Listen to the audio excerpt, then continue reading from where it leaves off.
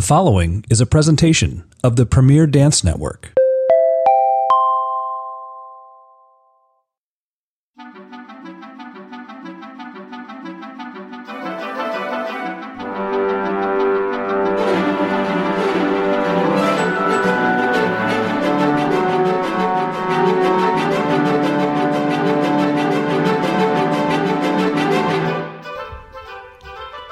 Hi dancers, Jess here. Welcome back to the Whole Dancer podcast. Today's topic is mentally preparing for performance and positively reviewing your performance afterwards. So pre-performance, I want you to quiet your mind and envision the outcome you want. We're going to talk a little bit about some of the tips or some of the mindset things you need to master in order to go into a performance in a positive way. And these actually come from the Ohio Center for Sports Psychology and what successful athletes need to perform at their highest level.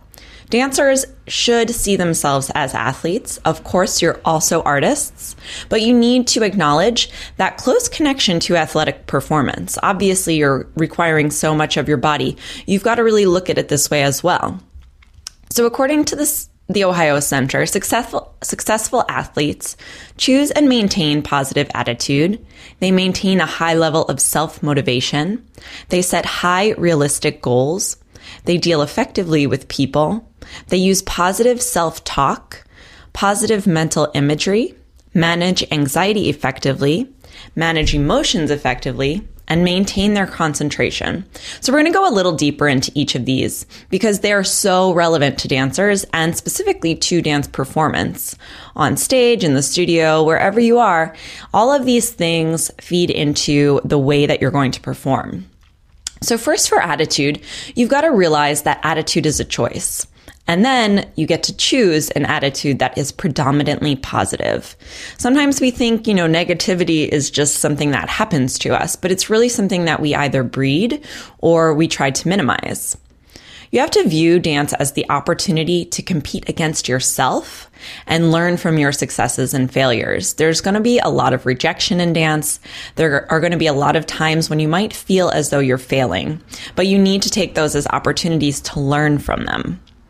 You have to go towards excellence and not get into this perfectionist mindset. And realize that even the other dancers around you, even your teachers and artistic directors, the artistic staff, none of those people are perfect either. They all have their struggles. And even if sometimes you look at them and you think, oh my gosh, she's just perfect, it's not true. And I'm sure she doesn't feel that way about herself either. So remember that you're all striving for excellence. Perfection is honestly boring and it's going to tear you down. Don't call yourself a perfectionist and think that it's a badge of honor. It's really self-destructive and it's not conducive to moving in a positive direction. So let's try to squash that. And you maintain some balance and perspective when it comes to dance and the rest of your life. You've got this performance going on. Obviously, it can be all consuming. It takes up so much of your time. But you have to remember that there's life outside of dance. And that balance is really something that helps dancers to become better artists because they're able to bring life experience onto the stage.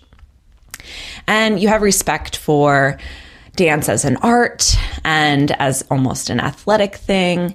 You have respect for other participants, your artistic directors, teachers, and for yourself, of course. For motivation, you have to be aware of the rewards and the benefits that you can expect from your participation in dance. There are going to be times for dancers when, you might be stuck in the core or feel like you're quote unquote stuck in the core and you're not recognizing the reward of dancing in that awesome group of dancers. So you have to look for those things and make sure that you're maintaining them as you move forward in dance, especially if you're pursuing it as a career.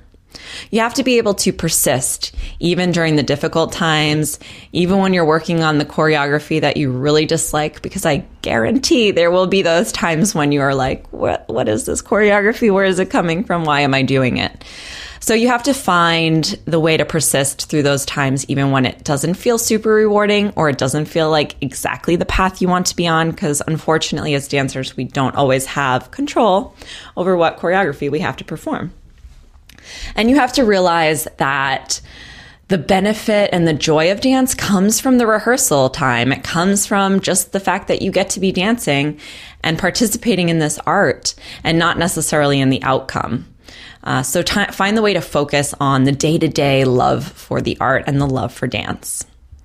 You've got to have goals and commitment. This is pre-performance, but this is all the time. Setting long-term and short-term goals that are both realistic, measurable, and time-oriented. There's another podcast episode on this, so you can go check that one out if you want to get more into goal setting. It's so important. And you have to stay aware of where you're currently performing, what level you're at, and develop a game plan to move further and to progress and to, find the success and find the improvement that you're striving towards. You have to stay committed to your goals and carrying out the daily demands of being a dancer, which is, taking class, going to rehearsals, staying open-minded to choreography, even though we still won't love it all. So keep an open mind, keep a positive attitude. That's going to take you so much further.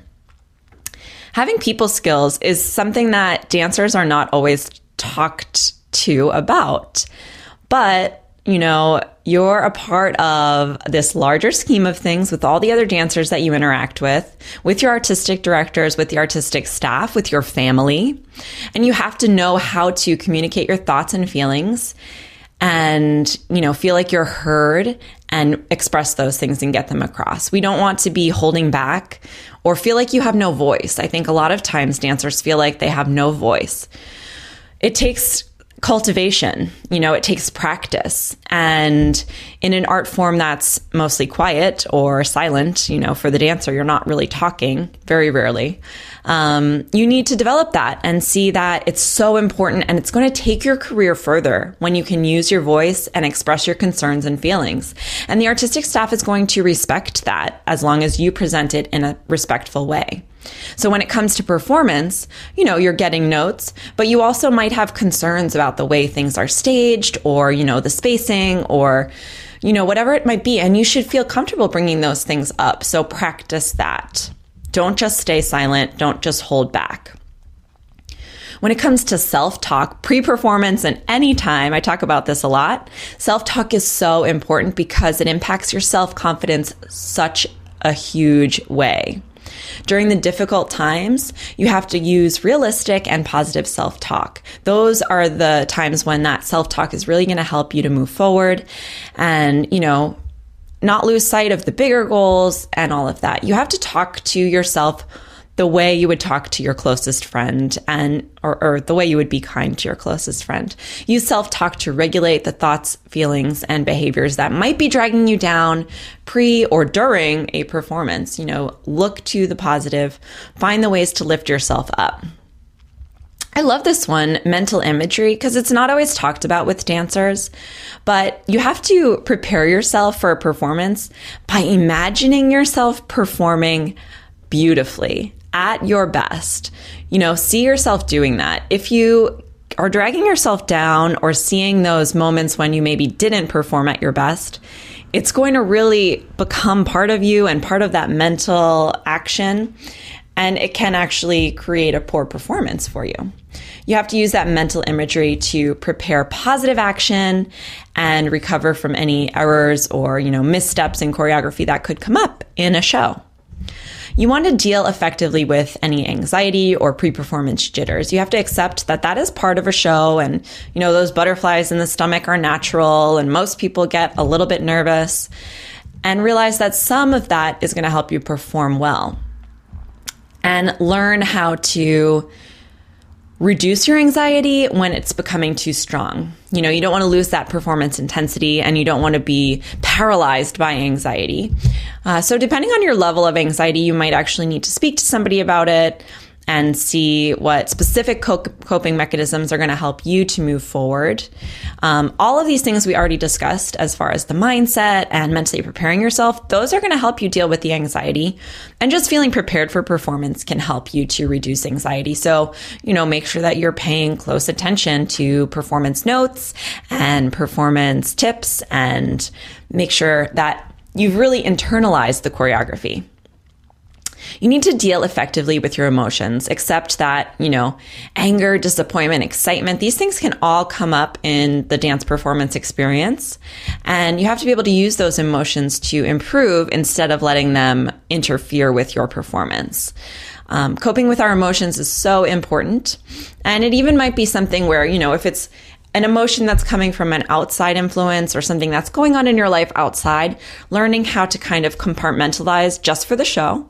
We don't want to totally avoid all of our emotions all of the time, but you want to find the ways to sort of deal with those things so that you're able to put everything you've got into the performance. And then concentration. You have to know that you need to be paying attention to the other dancers on the stage and the music and, all that might be going on with sets and costumes during a performance. Really focus in and hone in on the dancing and what's important there. You have to maintain that focus and not let any, potential distractions tear you down, or, things can happen with music if it's recorded, or things can happen in the audience that are totally distracting. You have to learn how to sort of tune those things out and focus in on what you're doing and what is expected of you for that day. Find the joy. That's just an added tip. Find the joy in every performance. Don't overthink your corrections when you're performing. Allow yourself to just dance.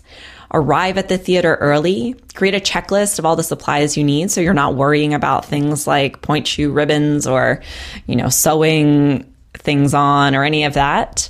You want to include meals and snacks on your checklist so that you're prepared with your pre-performance fuel and maybe a post-performance snack. Bring plenty of water, drink plenty of water throughout the day. Bring an activity that's calming for your downtime. For that backstage time, bring a book to read, maybe some journaling to do, or a drawing or coloring book, because that's a popular calming activity these days. It's a good one for dancers backstage. There you go. Pre-performance, mental preparation, and a little bit on post-performance. You want to focus on what went well and make a game plan for the things you'd like to improve. Don't just tear yourself down for the missteps or say, oh, I'm horrible. You've got to still maintain that positive attitude and be constructive with yourself. Find the way that you're going to take it forward and improve in the next performance. And yes, that might require some extra studio time. That might require, talking to your other friend in the corps about, how the two of you can make sure that you're keeping those lines straight. Whatever your notes were, don't just say, oh, I'm the worst. That note means that I am the worst dancer. I'm horrible, blah, blah, blah. Don't get into that negative spin. Find the way that you're going to take that performance note and work on it and improve for your next show. So I hope that these pre and post performance mental game set tips helped, and how to really prepare and mentally go into it was helpful. Don't forget, head over to the Whole Dancer blog, and you're going to find additional information on these pre and post performance tips. All month long for the month of May, we're going to be focusing on this performance aspects, performance training and recovery and all of that good stuff. So be sure to tune into the Whole Dancer podcast again next week. And as always, if you ever have any feedback, comments, or suggestions, shoot me an email, jess@thewholedancer.com, or you can also still email me at info@thewholedancer.com. Thanks for tuning in. I'll talk to you next time.